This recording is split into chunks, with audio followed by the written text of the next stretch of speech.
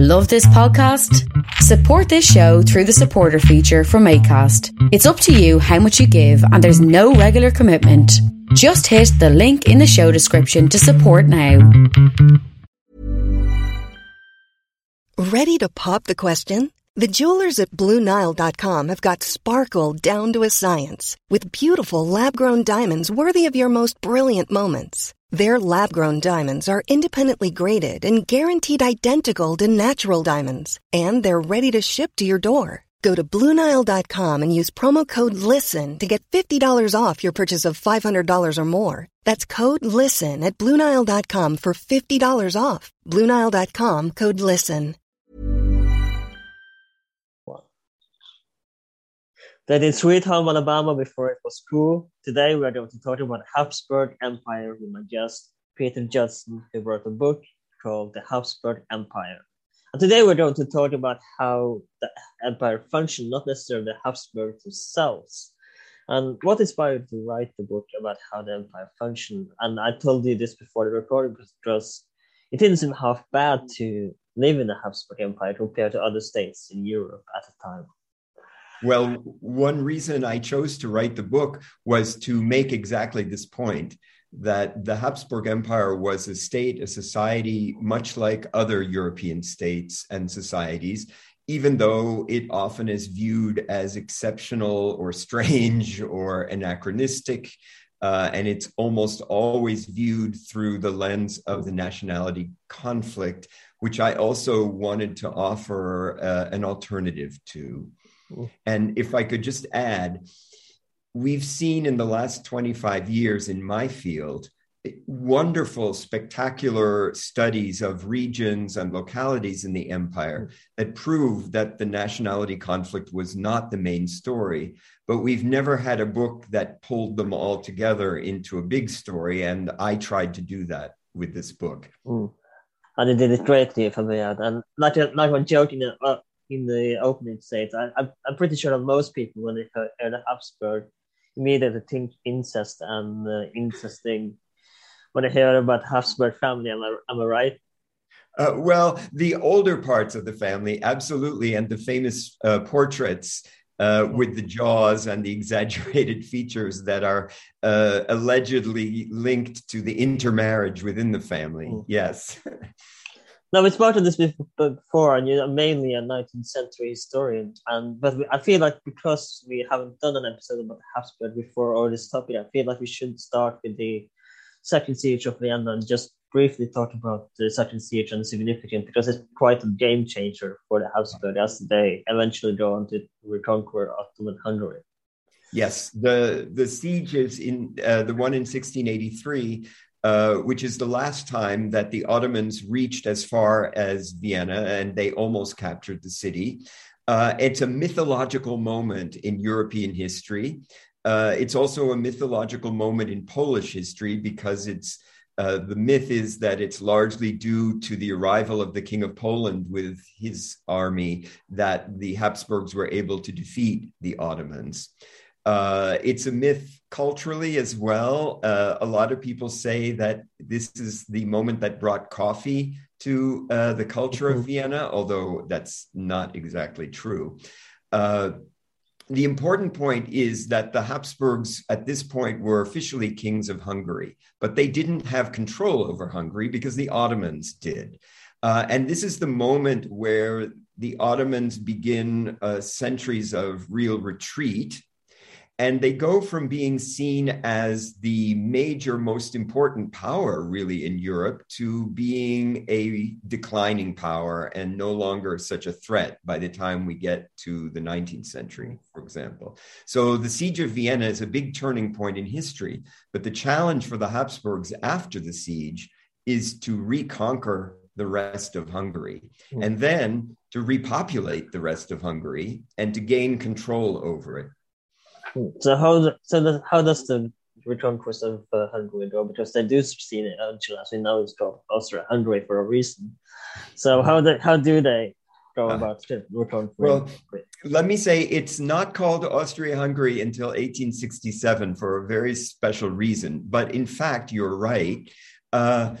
they send the armies into what's now Hungary and the Balkan Peninsula in general, but it takes up to 100 years to really reconquer all of Hungary and to gain some kind of political control. And it's such a big territory that to gain this control, they have to have the alliance of many of the local landowners. And in creating these alliances, they're forced to give them a certain amount of local power. And I would say the reason why Hungary is always so distinctive within the Habsburg Empire is that the Habsburgs never really managed to assert full control in the ways in which they militarily controlled the other regions of their empire. They were always negotiating with Hungary, so to speak. So it was a long process. There were also revolts by the Hungarians. It wasn't, or not all the Hungarians, obviously, there were peasant revolts and this kind of thing. But in general, it's a process that's not concluded really until the 18th century. And of course, we're coming back to Hungary because you do write about it eventually and how they govern Hungary. And I found that quite interesting as well. And we're going to come back to it later. But when you open, of course, you kind of technically open in 1911 when they try to pull on democracy. But I want to start with Maria Theresa and her Reformation because they seem quite significant. Because as the way I understood it, that they were serfs before, and how does she abolish serfdom? Because it's quite genius way. Well, the challenge for Maria Theresa and also for her two sons, Joseph II and Leopold II, is to reform the empire and to centralize it and to make it into an integrated, unified state. Because up until this point, it's really a collection of separate states that are all ruled by the same ruler. But that ruler has to make compromises with the nobility in each one of these regions. So when Maria Theresa comes to the throne, her enemies in Europe, Frederick the Great especially, take the opportunity to invade the Habsburg Empire and take territory. And Maria Theresa has just come to the throne. She's not very well trained, and she quickly realizes that she doesn't have the military she needs to be able to defeat her enemies and save the empire. So she does manage to survive. She does manage to defeat the Prussians and the Bavarians. She loses one of the most important provinces to Prussia, that's Silesia. But the experience teaches her that for the empire to survive, it's going to have to be reformed. So a lot of the reforms she makes are designed to take power away from the local nobility and centralize the monarchy so that she has the power. And this is something that a lot of peasants see. Now, for her, the economy of the empire has to also improve because she needs tax money in order to fund the military.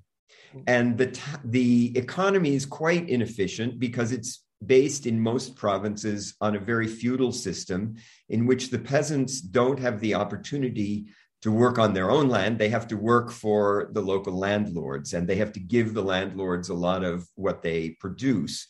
So Maria Theresa tries to take the power away from the landlords and to give power to the peasantry to create an independent landowning peasantry that can pay a lot of taxes. She doesn't succeed, but she makes, how should I say this? She makes this possible on her lands. And in some of the provinces, like Bohemia and the Western provinces, she's able to enforce this change. She's not able to enforce it, for example, in Hungary or in the new part of the monarchy that she gets with the first partition of Poland. But it's a trend, I would say. And it's a trend that means that the local peasantry, they begin to understand that she's on their side. And for that reason, the peasantry becomes quite loyal to the Habsburg dynasty because they perceive that the dynasty is working in their favor. Something that you write quite a lot about as well is the postal code and the census system, which they kind of were skeptical to it, the way I understood it, because they were afraid that they were going to enlist in the army and actually resented that she had to send in priests to the several areas where she tried to get postal code with the codes for the areas, because this was quite new at the time. Yeah. If you have an empire, you need to get an accounting of how many people there are and what kind of economic resources you have. So she would try to get this information from the local administrators, which is usually priests, and the information she got was bad. So in 1770, she sends the military out to do a census. And you're right, everyone presumes the census will fail because the minute the military arrives in the local villages, everybody runs away. They assume that the men are going to be conscripted into the army. And so there's a real worry that the census will fail, but it doesn't. It succeeds. And the reason is that the peasants seem to understand that the military is also letting them make their local complaints to them that they will then take to the empress. So in fact, this census of 1770 is done rather well. And the other thing, you mentioned the post. This is the first time that she orders that the houses be numbered in each village and town so that people actually have fixed addresses. Has this been done outside Europe before? Is this kind of a new invention, so to speak? Has it already been done under empires? No, it's certainly been done elsewhere, but the idea is it's part of a larger European trend in these larger states to organize and get central control over local areas through the creation of more and more administration, and by giving house numbers, locating people, counting them, determining how much wealth there is in different regions for tax purposes. All these things are going on, I would say, all over Europe in the 18th century, but it's relatively extreme in the Habsburg monarchy because they haven't tried to make a central single state before. Something I want to ask about, because when you talk about them, she taking away power from the nobility, how was this viewed by the nobility? Were they talking about revolting themselves, or were they? Oh yeah, they were not happy. They were not happy at all. And there were noble revolts. And as I said before, Maria Theresa had to kind of give in when it came to Hungary. She was unable to impose this on the Hungarian nobility. One way to persuade the nobility was to give them positions in the central administration. So, for example, in other regions, like the Bohemian nobility became very important in Vienna in running the state. But generally, the nobles were very much opposed to this, and it couldn't be solved.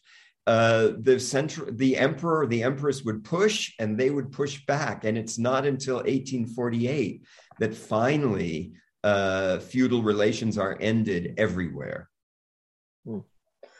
Which brings us to building the railway system, because that's another thing that happened in this time as well. And I was surprised to see that the army wasn't thinking about using it to mobilize troops yet. So how come the army wasn't interested in seeing the point in using the railway as a mobilization for the troops? Well, this is part of a bigger story or a bigger argument, which it used to be said that the Habsburg Empire was, how should I say this, an authoritarian military state. And that obviously when the railroads were built in the early 19th century, it was for the purpose of the military. And then a lot of historians came and actually looked closely at this and found that the military didn't trust the railways. They didn't think that it was a good idea to rely on them. They were such a new thing for mobilizing men in a time of war, that they weren't interested in determining where the railway should go. The railways were generally set up for trade purposes in the early 19th century. And then finally, in the mid-19th century, some of the military generals like Radetzky decided that actually the railway was a really useful thing for moving the military. And during the revolutions of 1848, he was quite in favor of using them. But you're right. It seems strange to us today that the military didn't trust this new technology. So how does the railway building go about? What kind of cities are they trying to connect the entire empire, or just a few cities at this stage? Just I didn't understand. Sorry. How did they go about building the railway? Did they build it just a few cities, or did they try to then connect the entire empire? It was first built to connect important trade cities and especially industry. So the first big railway connected some of the industry in Galicia, some of the mining, to Vienna through Moravia. But then one of the most interesting lines and most important lines was the line that connected Vienna to Trieste, the South Railway. That was for global trade really important, because Trieste was becoming a port for the entire Eastern Mediterranean transport and trade. And you needed a railway in order to take things from Trieste to the rest of the empire. So I would say the railways are built around the needs of trade and maybe administration. So they connect in Hungary, they connect Budapest to everything. But it's not till the 1880s and 90s that you get a really thick, dense network of railways. I don't know, forgive me, but I'm not sure you answer this, but when does the military realize that we can use this as a military mobilization? It comes really with the revolutions of 1848. And then they use it for the mobilization in the Crimean War, that they never joined the Crimean War, but they mobilized the troops at incredible expense, and they're paying it off for years later. But then they do use the railways very much. And in the First World War, oh my God, the railways are absolutely critical to the movement of troops.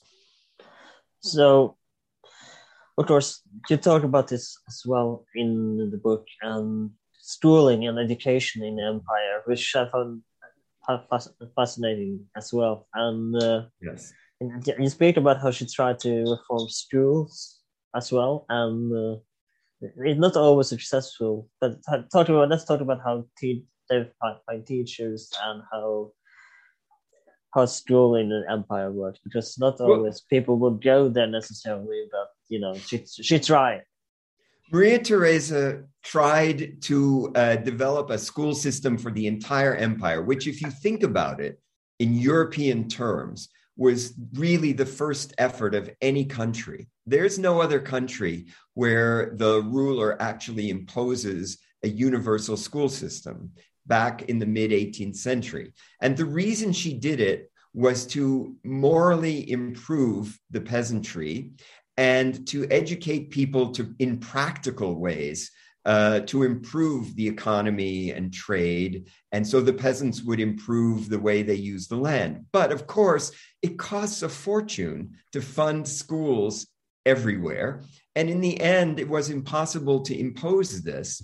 There wasn't enough money. So generally, locally in the 18th century, schools are run by the local priest, and the local priest is not well paid, and often himself isn't particularly literate.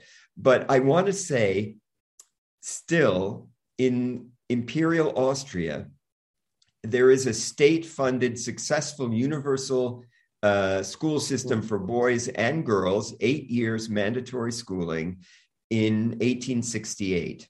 So by then, the state imposes it, and it really does work. And the literacy level in Austria is the same as that in France, for example, if we measure it. So I like people to remember that, because we often think Eastern Europe is somehow backward or not modern. And I think we should remember that in terms of education and literacy, Imperial Austria is at the same level as the most advanced European states. And they get this education system well, for example, before Britain gets state education. How many will actually go and finish those 8 years if they were first started getting? Well, I can only tell you what the rate of literacy is, which was the standard measure. I can't tell you how many finished, although... Yeah, that's what I was referring to. Yeah. I mean, the literacy rate is close to 90% by 1900. Now, that's not bad. And that includes areas where it's more like 60% in the East, in Galicia or Bukovina, whereas it's close to 100% in Bohemia or western parts of Austria. And would they actually use it, the literacy? Do we know if they would use it, the literacy education after finishing school for further education? Was that possible? Yes. Even? Yes, and this is another interesting point. 2 points, I'll say. First of all, if we go back to the end of the 18th century again, one of the products of this effort to unify the empire by Maria Theresa and her sons is the creation of an enormous bureaucracy. And who is going to be in that bureaucracy? Well, the small, older bureaucracy was all nobles, but now it was open to the sons of the middle classes. And they, if they got a bit of university education, could gain relatively high positions in the bureaucracy. So in the 19th century, education was seen as a form of social mobility. Even if you didn't get to a high-level bureaucrat, for example, the children of peasants could become like lower administrators, like running the post office or the telegraph office, or have a job as a secretary. And so education was seen as something that would improve your life chances very often. Which, brings us to the governing of Hungary, as we talked about earlier, because you dedicate them quite a bit of the book to that as well. And it sounds like they were more independent states than an actual province and kind of puppets of Hungary. Is that right? Yeah. As I said before, Hungary is the one part of the empire that the Habsburgs never really gained full political control over in the ways that they control the other parts of the empire. Did they wish to have full control over it? Did they realize that? Yeah. No. Well, what they want is the ability to collect taxes. And for that reason, you want full control. Yeah. But the Hungarian Diet was very, there was a lot of back and forth between the emperor or the king and queen and the Diet, which really had full control over the Hungarian counties. So the Habsburgs failed. And then in 1848, when there's a revolution, the Hungarians basically say, we will be part of the empire, but we have our own constitution historically. And the only thing we have in common with the rest of the empire is we have the same ruler. So they saw the union with the rest of the empire as personal, whereas the Habsburgs saw it as a single empire. And this is the struggle that goes on until 1867, when finally the emperor signs the compromise with the leaders in Hungary, and Hungary becomes an independent state with Austria next to it. So it becomes called Austria-Hungary. And the only things they have in common are the ruler and the foreign ministry, foreign policy, an economic policy too. And they don't even have the same constitutions. And if you're a citizen of one, you're not necessarily a citizen of the other. So they didn't look at themselves as Austrians. They looked at themselves as Hungarians. Yeah, but Hungary had other problems because it had fewer than 50% of the people in Hungary actually spoke or knew Hungarian. So a lot of other groups, a lot of other language groups lived in Hungary. And as long as they were part of Austria officially, they had certain rights. But when Hungary became independent, then they lost those rights. And the Hungarian government tried to create a nation state and tried to enforce learning the Hungarian language. And that didn't make other people very happy, and it didn't work very well. Whereas the Austrian state remained multilingual and didn't have a single nationality. And we don't go back to that, of course. But I read a book about, I don't forgot the author's name, but Hitler and Habsburg is called. Hitler, yeah. That's where Hitler mentioned that that's kind of the weak point of the empire, the nationalities, the many nationalities of the empire. Said. Yes. That's what Hitler said. And many people today agree with that. I do not. It's true that nationalism became the language of politics in the late 19th century. I want to talk about that very shortly. Okay. Yeah, but just go on. Well, what I would say is we have the wrong belief today about how nationalism works. We actually made an episode about that, a few episodes about us as well. So if you would like to see the origin of nationalism, please check it out.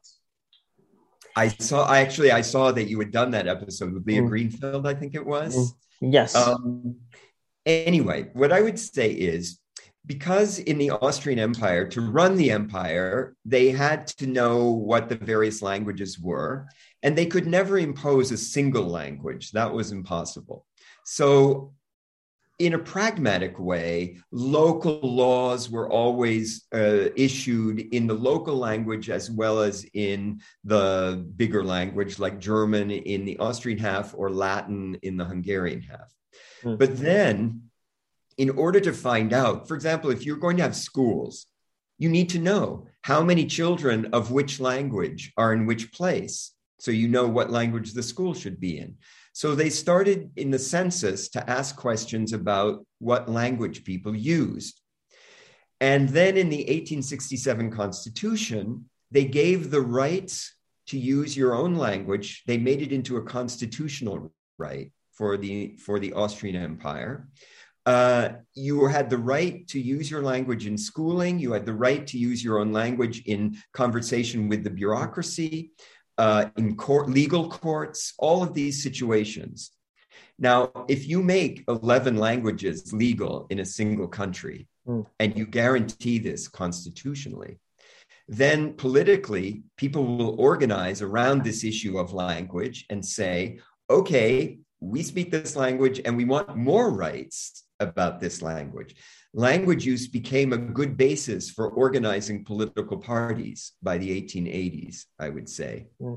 So you get a lot of nationalists who see that they can make a lot of national capital using this issue. The problem is the people themselves are not nationalists. And this is the point I would like to, if there's one point of my entire life's work that I would like to make, it is that there were nationalists, but not all the people felt national. The nationalists had to create a feeling of nationalism within the people. And sometimes it worked, and often it didn't. So yeah, that brings us to the next point, actually, which is finding nationality within the empire. As you mentioned, there is Michelangelo. So how did it go? So how did nationalism spread to Austria? How did it, with so many different languages, as you said, and with all but they didn't feel like they were necessarily Austrian, but they belonged to the part of the language. And how did that work, not finding nationality in the empire work? I would say, first of all, it was the goal of a lot of nationalist politicians to mobilize more and more people in the issue of nationhood.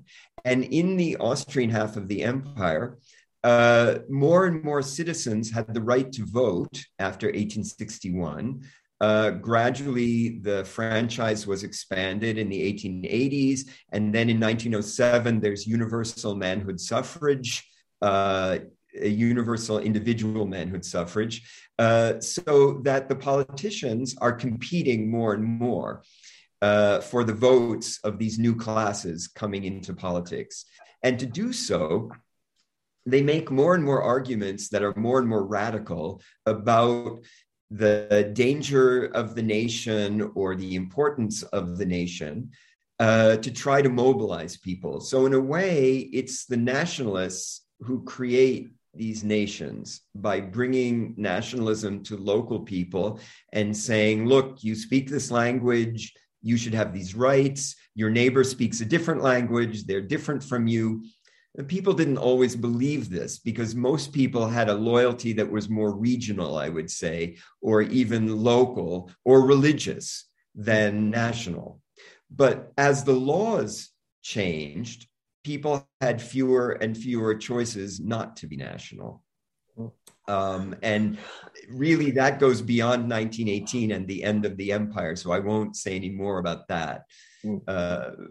But simply that nationalism became important politically, but I don't think it was as important in daily life. So that brings us to the 1911 election, which you open in the book, but I wanted to bring a more linear line here.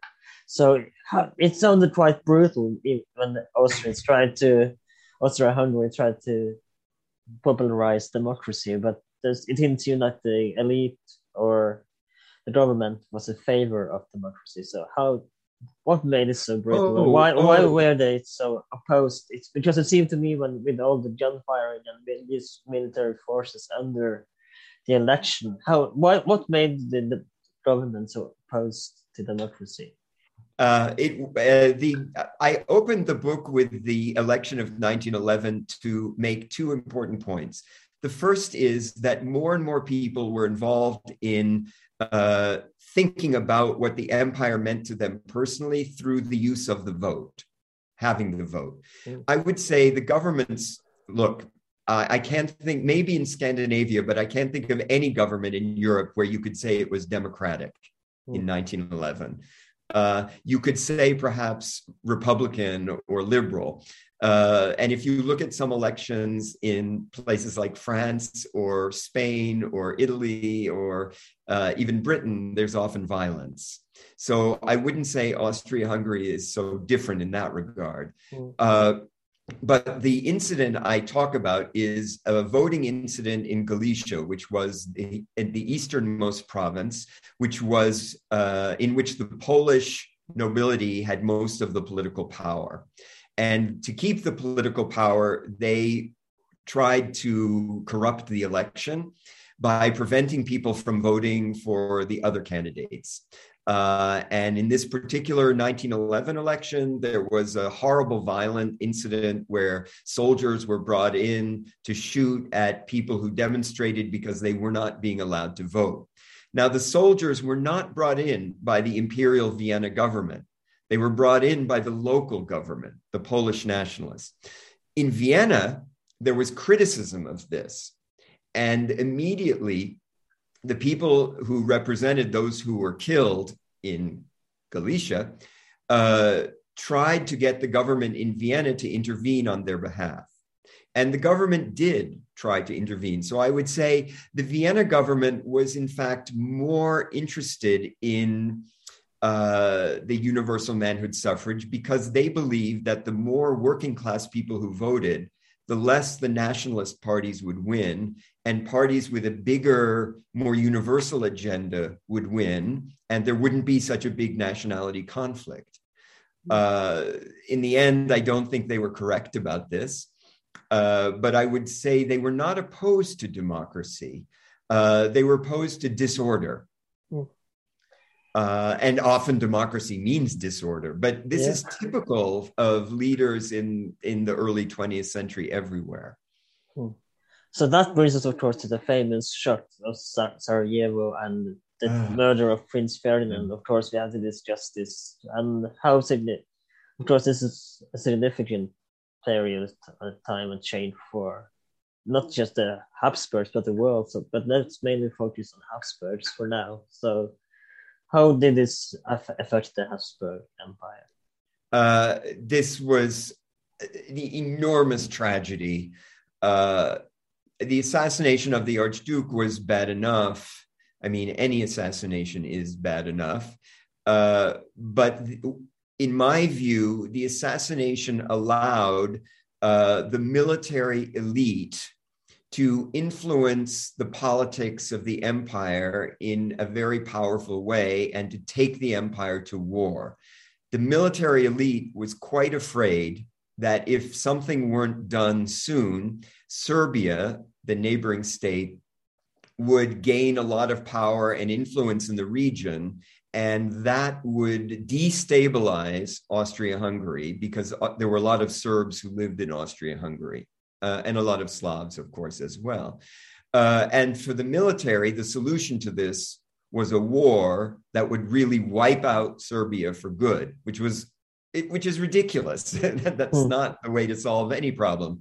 And most people didn't think there would be a war after the assassination. It didn't seem possible or probable. It's not unlike what's happening today, where even though it was clear to some people, the Ukrainian war was rather a shock to everyone. So when the war was declared, it meant that the military had gained emergency powers over the entire society and could take Austria-Hungary in the direction they wanted to take it, which was a very backward, anti-democratic direction in which they would suppress certain nationalities. It was a really horrible vision of what Austria-Hungary should be, and the war gave them that power.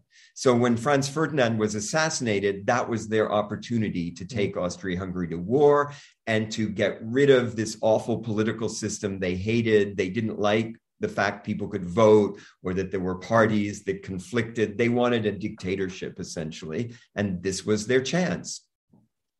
So, of course, you talked about this before the recording, and you mentioned that they were one of the first, I believe, in Europe or in the world to put up refugee camps for refugees. One of that was a side effect of the beginning of the war. Which, by the way, you mentioned the trains earlier, and the beginning of the war was very badly handled by the military elite. They had these plans that were completely unrealistic, and part of the reason they were unrealistic is that the train system couldn't handle the demands of the plan. In any case, they were completely unprepared when Russia invaded to Galicia in the east. And suddenly there were over 100,000 refugees fleeing Galicia from the Russian invasion and occupation and fleeing to the west. And what was supposed to happen to these people? There had never been this kind of movement of people. So the government created refugee camps. And as far as I can tell, these are the first serious refugee camps created inside of Europe. There already had been some created elsewhere in the world. And these camps at the beginning were terrible because they were created overnight. They tried at least. Well, they were... later, they made the camps actually much better. But at first there were no terrible sanitary conditions, a lot of disease. It was really awful. By the second year, they had cleaned them up and it became a different kind of institution. But it's interesting that these refugee camps were really the first ones, as far as I know, in Europe in general. Of course, the Habsburgs and First World War will be an episode of its own, and we're not going to waste much time talking about it here today, but we know how the war goes eventually. So how does the abdication of the Habsburg go? What makes them resign? Is it purely because they lost the war, or is it because other reasons as well? The short answer is it's because Austria-Hungary lost the war. But the longer answer is the old emperor, Franz Joseph, who was the emperor when the war started, was 86. He had allowed the military to have full control, and they made a mess of everything for 2.5 years. Franz Joseph died, and his young great-nephew came to power, Emperor Karl, who was barely 30. I mean, the guy was very young, and he was actually quite popular. He had a very young wife and a big growing family, and it was seen as a moment of renewal. And when Karl came to the throne, he reversed the military dictatorship. He called back the parliament. He got rid of some of the censorship. He made an amnesty for all the political prisoners who were unfairly in prison. So he started off quite well. And then the other thing he tried to do was to take Austria-Hungary out of the war, but he couldn't. The power of Germany in the alliance was too strong to allow Austria-Hungary to simply make a separate peace, which is what he was trying to do. And the fact that there was no food in Austria-Hungary, people were starving because of the Allied blockade, but also because the Russians had occupied the agrarian part. So people were starving, there was disease, exhaustion, no more military capability, and in the end, things collapsed. They did win the big victory over Russia, of course, but it didn't help. So in the end came a collapse. Now, at the very end, Karl never abdicated. He officially stepped aside. He signed a document saying that he was taking himself out of the daily running of the empire. But he never officially abdicated because he assumed that someday he could come back. And indeed, after the war, when he and his family were exiled, twice he flew back to Hungary to try to regain the crown of Hungary, but he was betrayed by his own people. And also, I don't think the Allies would have allowed him to stay as King of Hungary. And then he died exactly 100 years ago, almost today, at the age of something like 32. I mean, the poor guy had a lot of bad luck, and he was very young. I don't remember which Habsburg it was, but I was reading a while ago Radio Marx's book on the Habsburgs, and he mentioned that again, when someone abdicates from the throne, you kind of become irrelevant to society. And I'm not going to quote it. I don't have the exact quote in my head, but he mentioned that there was a Habsburg that's really abdicated, that kind of was a hero in the sense that he abdicated against Hitler and the Nazi regime, and it was fighting against. I don't believe it was Karl von Habsburg. I don't remember which one it was, but it was a Habsburg that really abdicated, and not abdicated, but he was against, and he voiced his opinion very highly against the Nazi Hitler and the Nazi regime. So that Habsburg was Karl's eldest son, Otto, who later became a leader in the pan-European movement and sat also in the European Parliament, and died only a few years ago, and was given an imperial state funeral in Vienna, even though he was not in any way associated with the government. But you're correct, because Hitler's vision went absolutely against the vision of the Habsburgs and the Habsburg state. And also Hitler hated the Habsburgs and would have liked to have interned them all during the war, but they fled. And the Empress was in the United States for a while during the Second World War. The Habsburgs were very careful to keep their distance, unlike the Hohenzollerns, who had a very tricky relationship with Hitler, or should we say a closer relationship. Thank you so much for coming. It was a pleasure to have you on, and hope you enjoyed the summary of the Habsburg Empire. Before you go, do you have any social media and anything you wish to promote or link you wish to put in the description? No, thank you. I've enjoyed this conversation very much. I'm glad to hear. And my name is Alan. This has been the That H2O. We are available on Spotify, Apple Podcasts, YouTube, wherever you can find podcasts. You can please consider rating us on Apple Podcasts. It will mean a lot to us if you write a review. And we are available every Thursday with new episodes on new topics. So please stay subscribed and like, and I'll see you next time.